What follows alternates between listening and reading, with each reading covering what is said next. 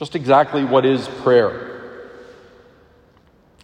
Today's gospel gives us a pretty confident approach to prayer.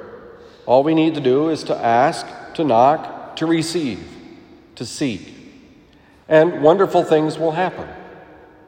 Now we know on some deep level that that's true because God loves us so much and God wants the best from us.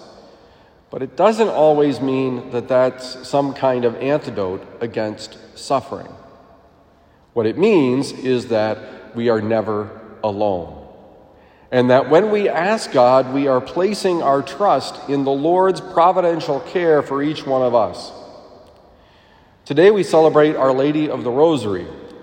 And while its roots are in a battle that we might not even have heard of before, we have to acknowledge that in many respects, we're in the midst of a battle.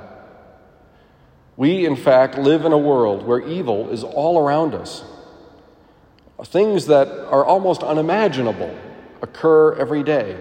People are mistreated. There's violence. There are people who have no place to live, who don't have enough food to eat. We know thousands of people will die on this planet because they can't find anything to eat. And against that, we have a powerful weapon, the Rosary. The Blessed Mother intercedes on our behalf. Now, there are, surprisingly, you may not be aware, other styles of the Rosary than the one you probably grew up with. The Dominicans have a unique version of the Rosary. The Lassallians have a unique version of the Rosary.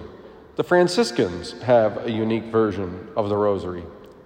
But regardless of how we ask for the help and intercession of the Blessed Mother to pray on our behalf, we always know that she, and more importantly God, love us more than we can imagine.